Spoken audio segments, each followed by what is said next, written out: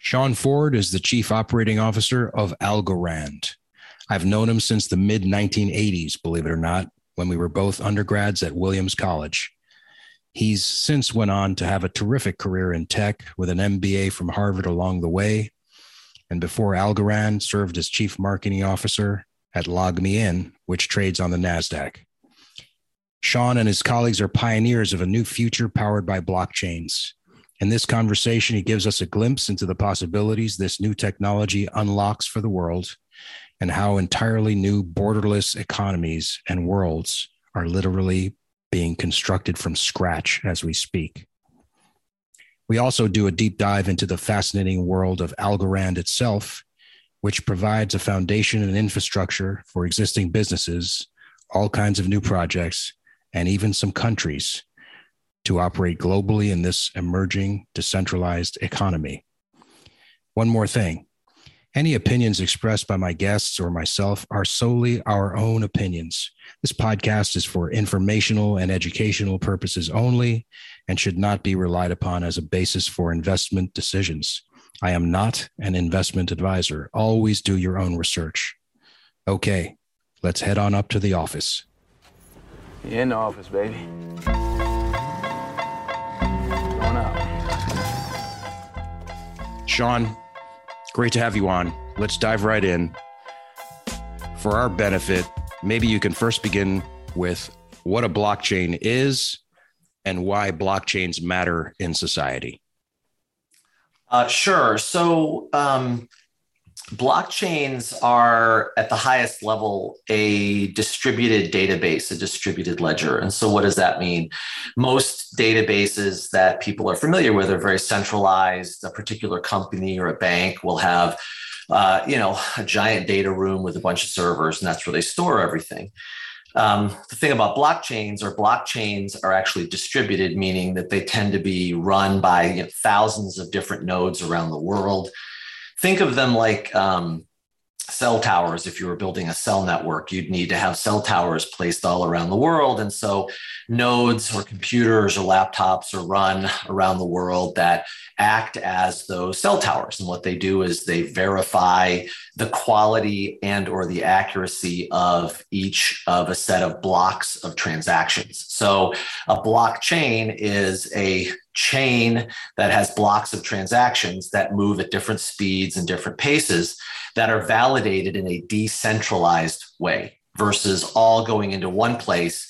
The network validates, and every node or cell tower in the network is able to review, see those transactions. Of course, they're shielded, so they don't have personal information, but they can see them and test against a program or an algorithm the validity of those transactions. So in that way, it's immutable, it's secure, it's unhackable. There's no way to go sort of change information. And the fact that it's distributed makes it far less likely that someone's going to be able to get in and get that information, because they would have to go at simultaneously thousands of anonymous node runners or cell towers to get information. And that's just almost impossible to do. So blockchains are a distributed database that allow for transactions in the exchange of typically, in most cases, some sort of asset or value. That's an awesome explanation. And blockchains are relatively new in society. Why are these things so important? Why do they matter? Well, I think the best way to frame this is to go back to the early days of the internet. So before, when the internet first was created, I don't know that people were walking around saying, I need something called the internet or the World Wide Web. It was, just something that appeared. And now I would think it's safe to say that people we don't know what we would do without it. I mean, you and I wouldn't be having this conversation about it. And so it's become, part of the fabric of everyday business and everyone's, the way they interact and operate on a day-to-day basis. Where the internet was very successful, or you could debate at least it was largely successful, was removing the friction that people had in terms of either capturing data or communicating, or capturing information and sharing information and communicating. Just think about email as a dumb example. And so people can go find what they need, and they can do it relatively seamlessly if they have a connection to Wi-Fi, and it's very portable, all of that. So a lot of friction removed from just communicating. But what the internet didn't do was remove friction from financial exchange. If you think about it, sending and receiving money is expensive. There are fees that go along with it. There are minimum balances required for many banks and, bank accounts that, if you're in the United States and you tell someone it's a $200 minimum to have a checking account, $200 is still $200, but a lot of people can find a way to have a bank account. $200 in a Latin America, Central American country, or in Africa in order to establish some sort of a bank account, let alone forget the infrastructure, is a lot of money. And so there's a barrier that the internet didn't solve, which was really removing the friction for inclusion, participation, sort of barriers of fees for people to be able to interact and exchange value. And so as a result, blockchain is really kind of where the internet was, let's say 20 years ago, which is, if done correctly, it can become the new rails for the exchange of value, either it's, assets, currencies, new innovative ways to allow people to participate in some form of upside prosperity, just earning a basic interest rate, securing funds. So it's really designed to remove the friction from what I would say financial exchange and participation. Got you. And it's interesting you say, people weren't walking around saying, hey, we need an internet however many years ago. And yet it is ubiquitous, as you pointed out, in our lives. And you draw the parallel. Here we are. Blockchains have emerged. Where did these organisms emerge from? What is the arc of these things, and where are they going? Yeah. So I would also, I'd also point out, it's funny that you say that too, is that even though people weren't really expecting or asking for, this infrastructure called the internet. The other thing I would also point out before I jump into the answer to your question is that I don't know how the internet works. Does anybody? So it ends up becoming this invisible fabric that you don't necessarily need to understand how the technical, components of the internet works to enjoy and use and interact with it on a day-to-day basis. So now back to your question, if you think about, where did this whole idea come from? For blockchains, I think everybody that has any interest in blockchain is always going to go back to the Satoshi paper that was written by one individual or a group of individuals that are, hopefully still out there and enjoying the world. But it was a pretty transformative idea to create this distributed and decentralized means of transacting, and so that's where it came from. It's been iterated on, and Ethereum is the next one that really kind of came in and really launched what most people see as a fairly significant innovation and step function beyond what Bitcoin was able to do. And I'm happy to talk about the differences there. But ultimately, I think that the rate of adoption of blockchain is around, again, where it was, if you go back to when the internet really was sort of pioneered. It wasn't in the late 90s when adoption kicked in. It was really with ARPANET and some of the early government technologies that existed even before Al Gore. Sorry, Al. And was then worked on, and use cases were found, and it was called a solution in search of a problem, and all of the same kind of things. And so what ended up happening is, over a 15+ year period, as the technology matured, as the technology actually reached a point where it enhanced the user experience, whether it was individuals or businesses, you saw adoption start to kick in. And I was there at the early days, so I remember how that worked. But I would say that that a blockchain's in the same place. Like, if you look, blockchain's only been around, really, even the Satoshi paper isn't even a decade old at this point. And we are, I believe, where we were kind of in the late 90s with the internet, with blockchain. There are a lot of trends. We could talk about those that you see happening but I'll point to a couple that tie and wrap up this answer. Is that I'd say that you're seeing mainstream businesses start to move in and adopt blockchain. You're seeing national projects and national governments either launch initiatives and or adopt certain aspects of blockchain. You're seeing new assets being created or securities being digitized and regulated like they would be in a NASDAQ or a New York Stock Exchange, but they are being launched and built and regulated on blockchain. You see banks doing payments and remittances on blockchain. So there are use cases that are starting to crop up as you see this bridging of traditional business and traditional capital start to flow in quite heavily, as well as government and even local, state and national governments moving in to the space. Right. Yeah, very helpful. And now, if we really unbundle that and put it in perspective in terms of, the arc of history, which you're giving us, where we are in this phase at the dawning of this new distributed ledger technology and all the potential applications that it has, you say, well, what is this opportunity now? What a wonderful challenge it is.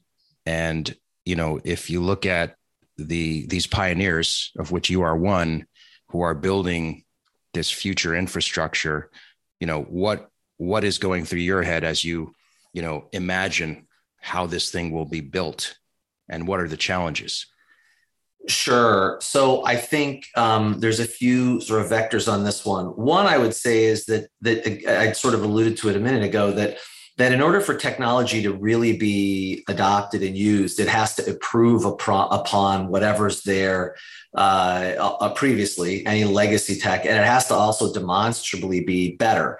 And so that's an obvious statement, but I mean, it's a tale as old as time. We're here at a place where blockchains now, from a performance perspective, are enhancing or increasing the end benefit. Whereas, when Bitcoin was launched, Bitcoin was largely built to mine Bitcoin. It was an unbelievably innovative technology, but it was one that, I'll just give you the simple example. If you said blockchain was the most innovative technology in the world and everyone should use it, and let's say you believe that, Dave, and you're like, oh yes, I believe that. And I say, would you like to, put that and have your house use blockchain? And wouldn't that be amazing? It'd be the most modern house ever. And you say, oh, that sounds fantastic.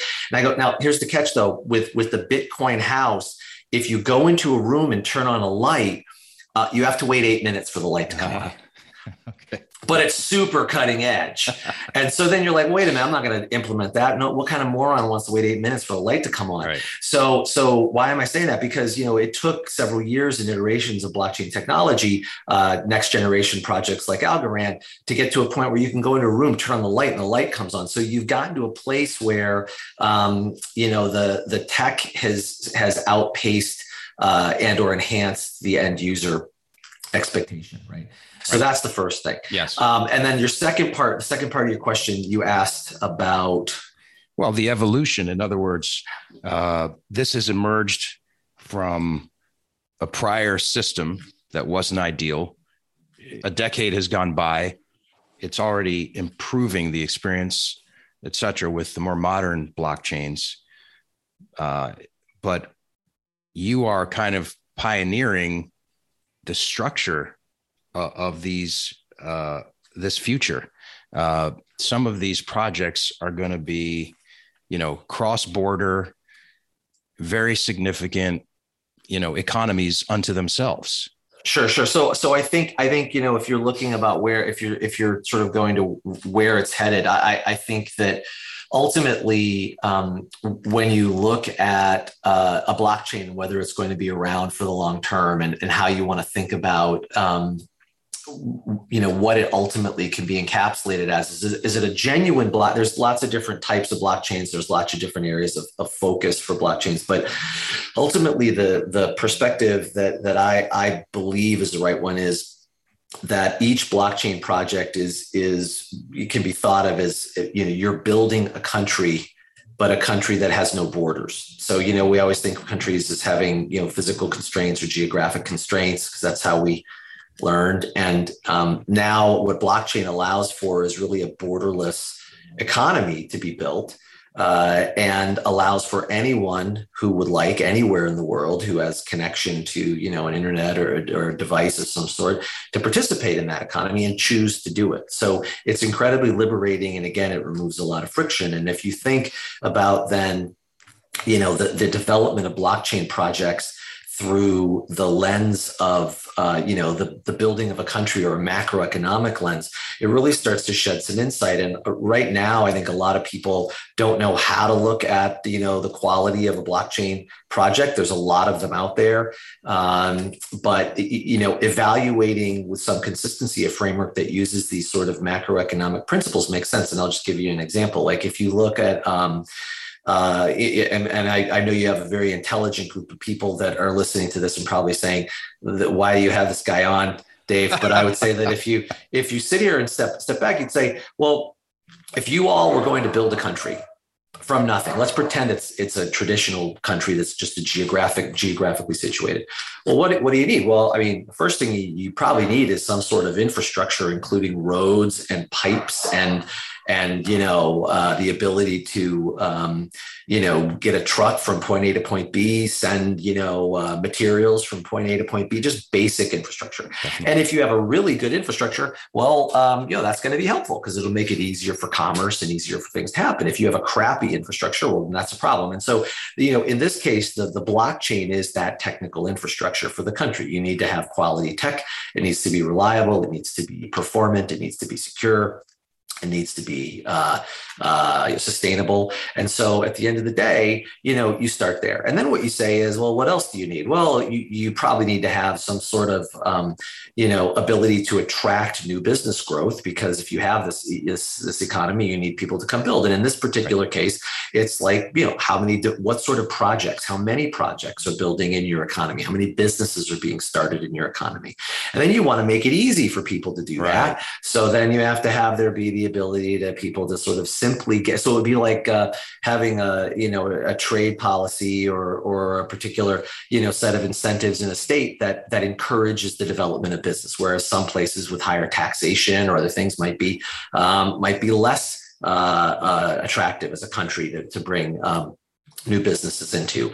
And then you need, I mentioned this before, sustainability. You want to make sure that what you're doing is good for the environment, that your economy is not just cranking out, coal and dumping, oil into the ocean, right? You want that. Right. So you want sustainability. And lastly, you want to be able to make sure that you've got, a good knowledge economy. You need education in the economy to allow other people to learn about, how to build businesses and how to do that. And so if you draw the parallels between all of those things to blockchain, you've got infrastructures to technology, you've got developers or dApps that are being built and the rate at which they're being built as the evidence of new business starts or new housing starts. You've got the quality of the tech and the carbon footprint as the sustainability.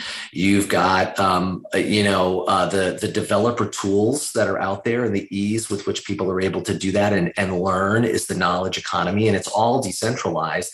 But at the end of the day, if those basic pillars are in place around a blockchain economy, you found a pretty good recipe. And the last piece would be, when you think about the measures of GNP, typically talk about gross national product, you can think about gross network product with a blockchain. And that's really tied to, something as simple as total value on chain, locked or participating in the economy, real transactions versus just, sort of fabricated transactions. So what's the real velocity of the economy? And all of that happens. I think so if you look at that becomes a proxy for GNP and the strength of the economy that's being built by any particular blockchain.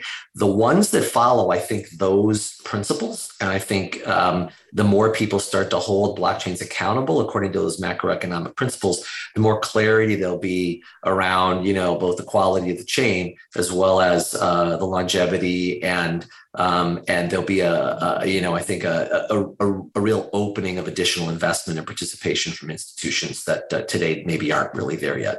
As you pioneer and architect these new building blocks of essentially these cross-border economies, countries, and you're architecting it from every aspect, I see. It's a big responsibility. I see the seriousness with which you take it, and there's a lot of junk chains out there as well.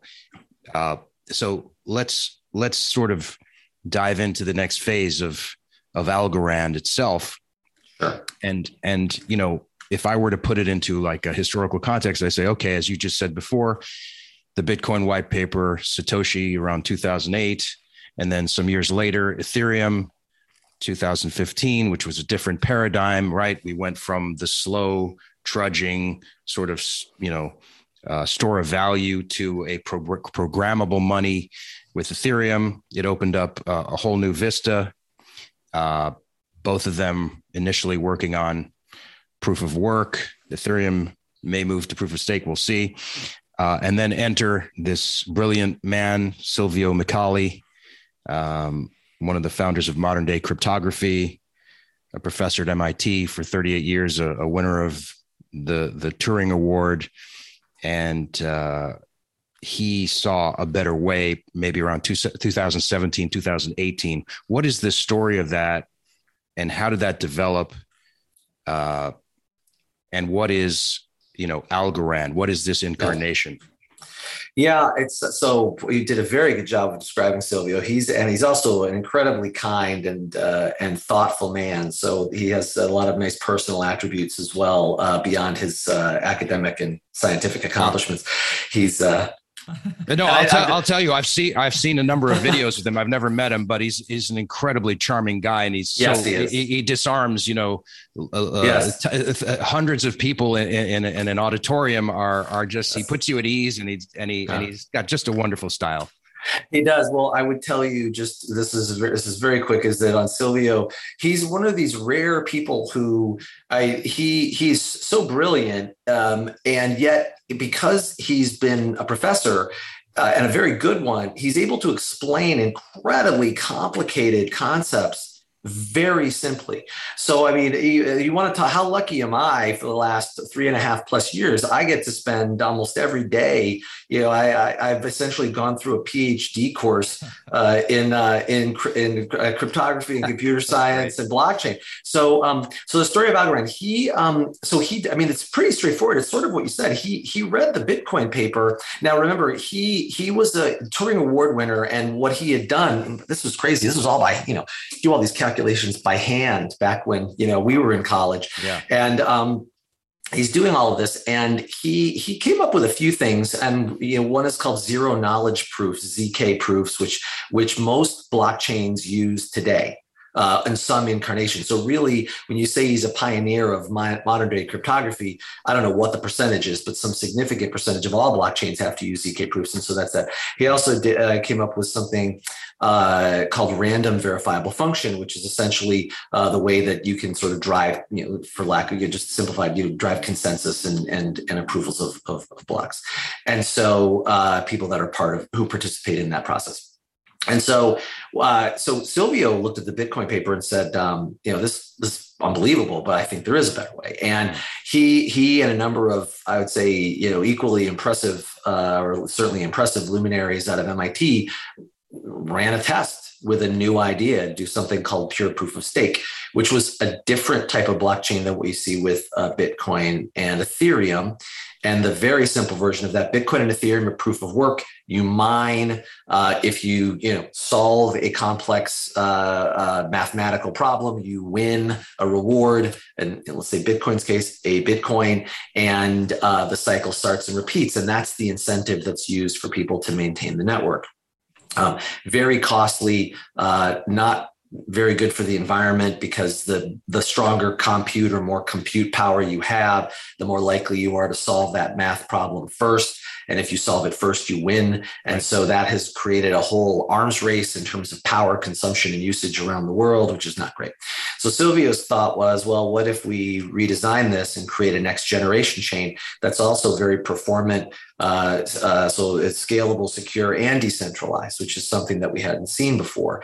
And Silvio famously would say that Vitalik at Ethereum said you get to pick two, but there's no such chain that can be scalable, secure, and decentralized. And then Algorand came along and said, nope, we have one that could. So Algorand became a pure proof of stake, which means that there's no barrier to participate. The only thing that you need to do is actually keep algos online, hold algos, and you're a participant. You can be a part of validating a block. Running a node is very simple, and you can run it in the background of your laptop and not know that it's there. So it removed a lot of those things and really said anyone who becomes a part of this borderless economy can participate in the voting and decision making of the economy.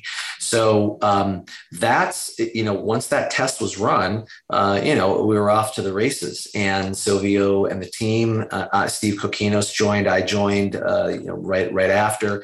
And we've grown Algorand appropriately to where it is today, I think, which is a top 20 chain globally, and one that I would say, back to the tech, has never experienced even a millisecond of downtime since we launched in June of 2019, which I would love to say is the norm for blockchain, but it is not. Right. No, very helpful, and thank you for that.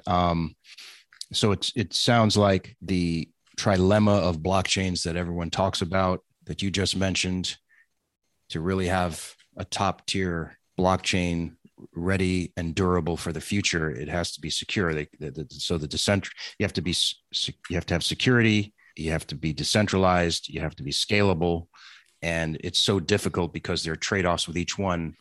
But Silvio and Algorand cracked that nut, built this very fast, no forking, scalable, never down blockchain built for the long haul. And sustainable too. We're the greenest blockchain there is in terms of compute power usage.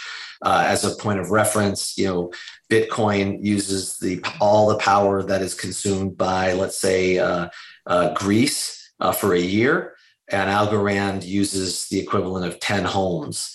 And so we've purchased carbon offsets to take away that 10 homes. So we talk about our network being carbon negative because we're always out in front of the power, the footprint that we create. Right.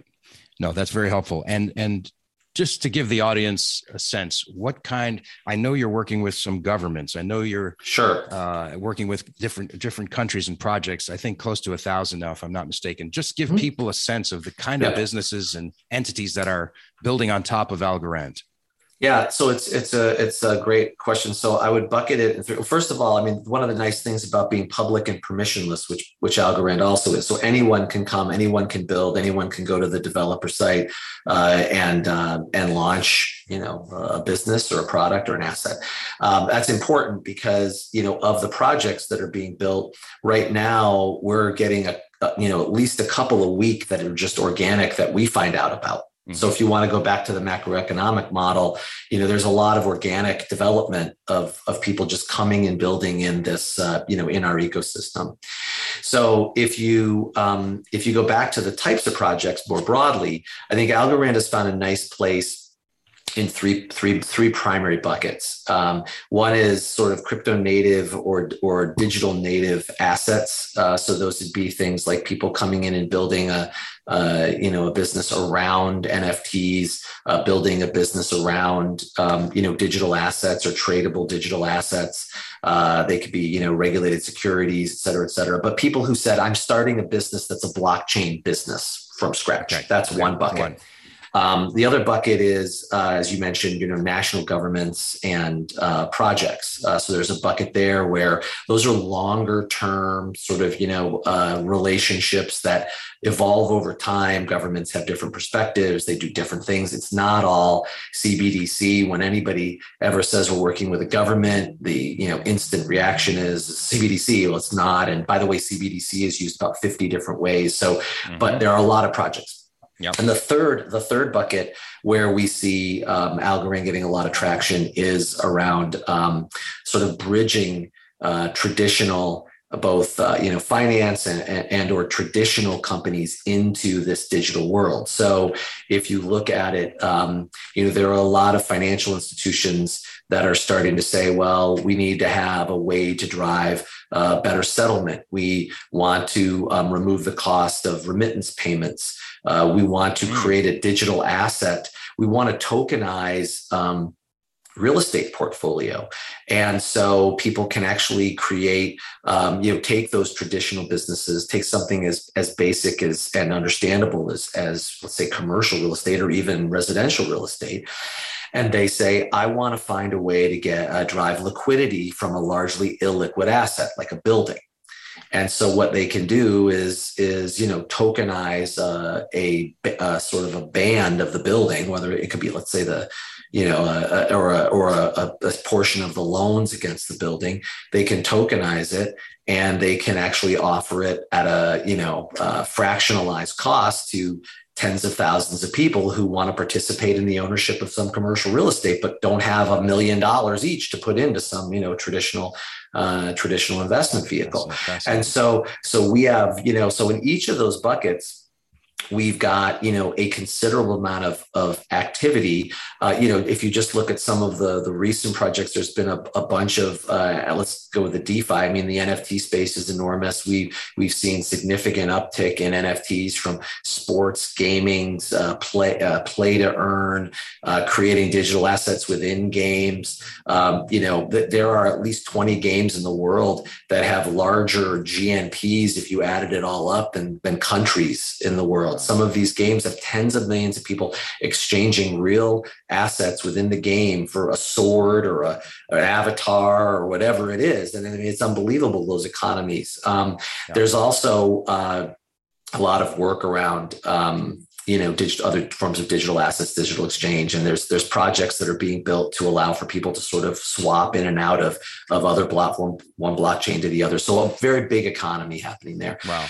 On the government or national side, I mean, look, something on one end of the spectrum, there's real work going into creating a digital currency that represent the actual national currency of projects. And those are happening. Those take a long time. Yep. There are others, though, that are, several that have been announced just with Algorand. El Salvador is using us as the infrastructure for all their government services, starting with the documents and all the things they use there. Colombia has created their national vaccine passport on Algorand, and they are launching it. So you see those opportunities as well. And then we talked about some of the traditional financial opportunities. Well, yeah.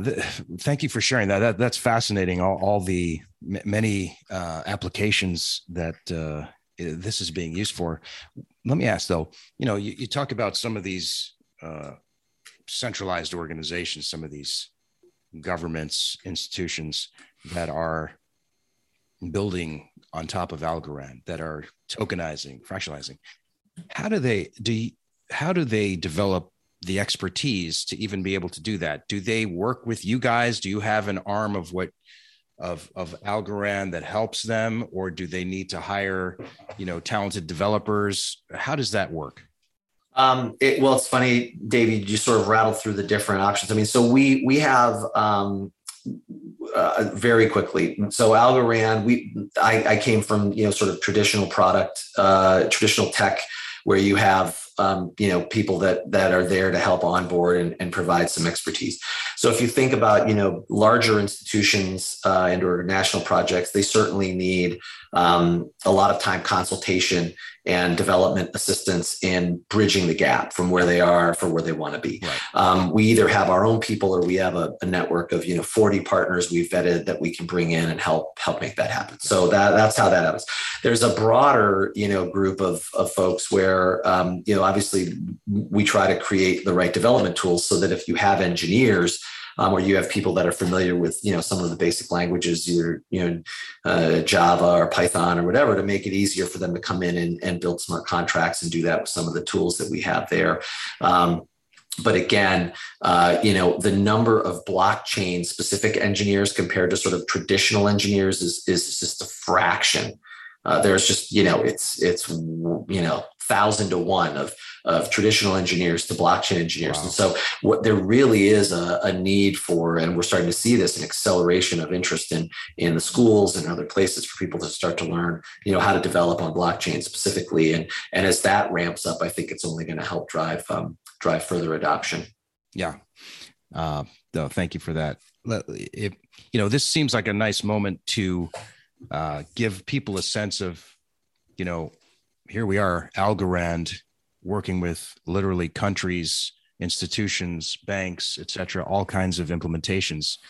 And you have many facets of this organism. I don't want to call it an organization. It's sprawling. I know you have a foundation, the core company, partnerships with 40 others. Pull back the curtain a little bit as much as you're comfortable and give us a sense of how you structure this organism. Yeah.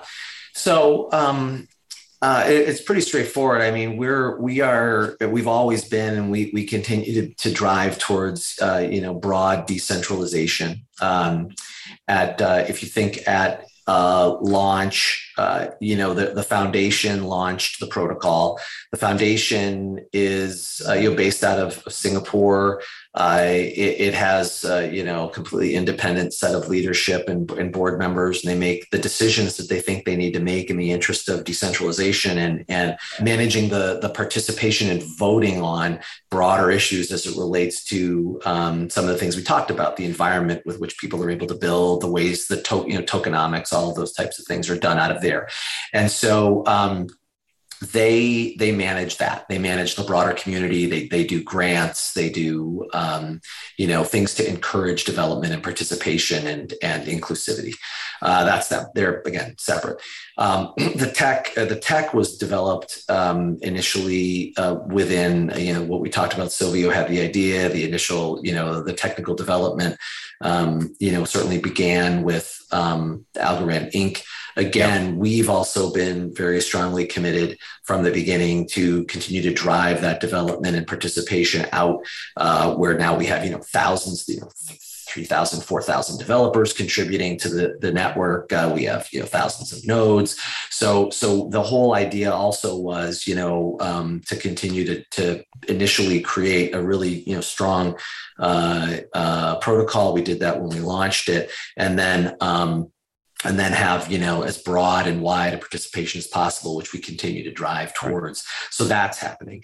If you think about, other members of the ecosystem, besides the, 1,000 projects and 3,000 to 4,000 developers working on the project, there are partners, of which there are over, 40 that are out there that work and help implement, as we talked about before, any number of things. Could be infrastructure, asset design, front end UI, all of those types of things. And if you think, then you think about the investors, and the investors have really started to come on in fairly rapid succession. Borderless Capital has been there from the beginning. Skybridge with Anthony Scaramucci just recently announced the fund, which is looking to sort of bridge a lot of traditional businesses into the space. Michael Arrington from TechCrunch, they've launched a fund. The foundation itself has done a fund, and and we see a number of others. But the interesting thread across all of those, unlike a lot of other projects, is that it's to enable the ecosystem, not figure out the tech, which is a nice thing, because I think we've got the right system globally and the right set of people globally all around the world participating in the tech. So the quality's there, but now it's all about how do you continue to accelerate development and continue to accelerate broad decentralization and participation. And that's where we go. No, I took particular notice of the VC funds. You mentioned Arrington, Scaramucci, others, Borderless. Just a minute on that. What kind of projects are they looking to fund? Because they're out in the field, in the wild, looking for people building stuff on Algorand, correct? Sure. Yeah, that's right. And so it's a good question. So I would say the buckets are pretty straightforward. In Borderless initially, as we talked about when I was talking about the macroeconomic view of building an economy. The Borderless was all out there trying to help invest in other components of that infrastructure. How do you continue to add new capabilities to the infrastructure? So they went in and I think were very successful at investing in and encouraging people to come to help do that. Then you have Arrington came in with the fund, and by the way, collectively it's about $1.3 billion of capital if you add it all up, which is just mind blowing. But Arrington, Michael Arrington and his team came and thought, well, we also see an opportunity to attract new types of assets and invest in new types of assets, and also really look at the assets that we think are going to start to drive greater liquidity, greater value on chain. So their focus is sort of a mix between what Borderless is doing and looking to drive that TVL. Then you've got Anthony Scaramucci at Skybridge. He's really a great representative of, I'm going to just make it simple. He's very into blockchain. He understands the system, but he also sees a massive opportunity for being a place that can accelerate the bridging of those traditional businesses and start to drive adoption to the mainstream and bring additional capital in, et cetera. So you see all of them have a different basic focus, but they're very complementary. And again, focused on building the economy, the community, versus, boy, we got to really figure out this tech, because it's, that's not the discussion. Absolutely. No. You're building this ecosystem. You have a lot of folks who've waded in now, are participating, developers, venture capitalists, banks, countries, et cetera. Participants in the network, obviously. If you don't mind, paint a picture for us. Where do you think this is going in the next 5 years, 10 years? You're here. You are the pioneers. The pillars are being put in place. Mm-hmm. Where does this go in 5-10 years? And you're talking this being blockchain broadly. Well, I would say, you know what? I would like, maybe let's start with Algorand and then let's go even bigger. All right, it's your show. So I would say, look, I think Algorand, we are already are, and I think will continue to accelerate, becoming a part of the broad infrastructure for exchange, however you want to define that.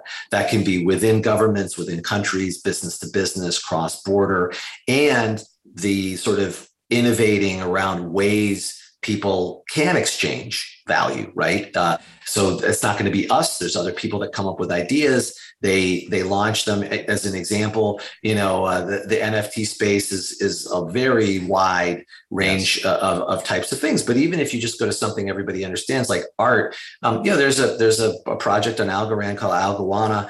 That is where you can buy an NFT, and for any NFT that's purchased, they plant a tree. Mm-hmm. And so you get that's an innovative way to help use technology to leverage something that benefits the broader good, and people are able to create and exchange that value. Yeah. So I think Algorand will continue to become, hopefully more and more, the invisible infrastructure for financial exchange. People are going to be on Algorand. They may not even know they're using Algorand. And that to me is nirvana. I've always said that you're successful in technology if people don't know they're using your technology. the more barriers you can remove, the more, more successful you've been. And I think everyone can identify with what that means. If you think about blockchain more broadly, look, there's lots of different types, lots of different use cases. I actually think that every company would like to achieve what I just described. I think the industry itself, however, if at least I hope this is true, that if you took the right steps to build a real business on real tech with real people and real partnerships and real value exchanged, and I'm using real intentionally, you will be much more likely to be around for the long haul and much more likely be able to, sustain the usual sort of shocks to the system, the usual ups and downs of any industry, especially a new industry. If you look back at the internet, we all remember a lot of companies that aren't around. That started in the internet. We also look back and remember a lot of companies that were very successful before the internet and couldn't make the mental leap.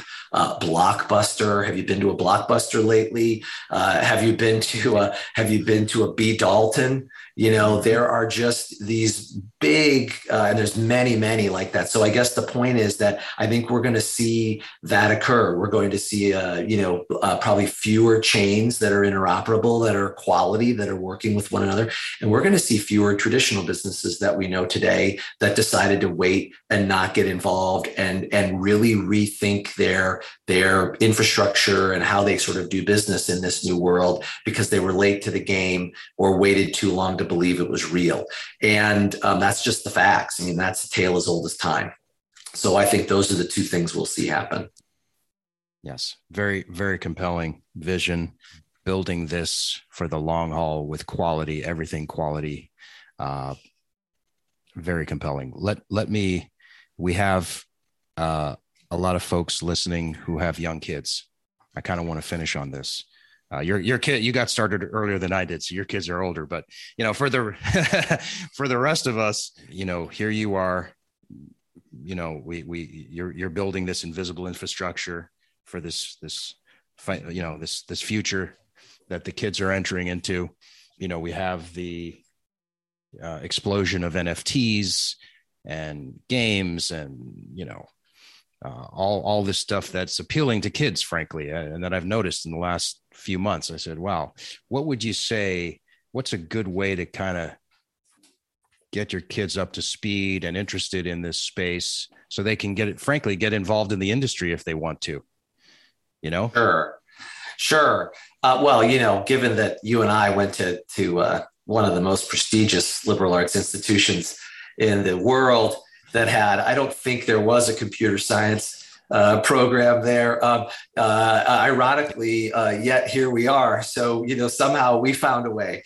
But I would say that it's easier now because I think, first of all, I would say this, that for anyone who has a child that is interested in has entrepreneurial ideas or creative ideas or is thinking about a business or there's kids that are like that, I would really think, digital first. Okay. Like this is going to be it's nothing wrong with and it doesn't mean there aren't sort of physical stores and things like that, but everything that's created in the physical world needs to have that bridge to the digital world.